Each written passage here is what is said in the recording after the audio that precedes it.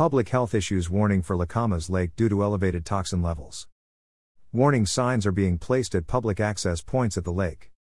Clark County Public Health has issued a warning advisory at Lacamas Lake due to elevated levels of cyanotoxins from harmful algae.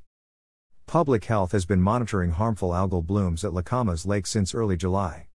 A warning advisory was in place at the lake for a few weeks last month but was lifted after water quality improved. Results from water samples taken from Lacamas Lake on Monday revealed cyanotoxin levels were once again above the threshold levels recommended by the Washington Department of Health.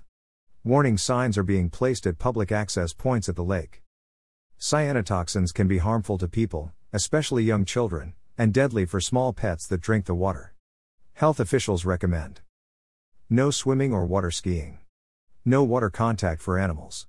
Avoiding areas of scum when using motorized boats, paddleboarding, kayaking or canoeing. No drinking lake water. Cleaning fish well and discarding organs. Public Health will continue to monitor Lacamas Lake and, while blooms are present, take weekly water samples to test toxin levels. Signs will be updated as conditions change. Harmful algal blooms can pose a significant health risk if the cyanobacteria or toxins are ingested, inhaled or contact skin. Inhaled bacteria or toxins could cause wheezing, coughing, chest tightness and shortness of breath.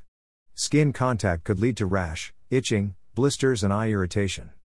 If water with cyanotoxins is accidentally swallowed, symptoms could include abdominal pain, diarrhea, vomiting, numbness of the lips, tingling in fingers and toes, and dizziness.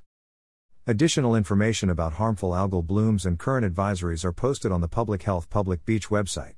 To report algal blooms in other bodies of water, visit the Public Health website. Information provided by Clark Company WA Communications.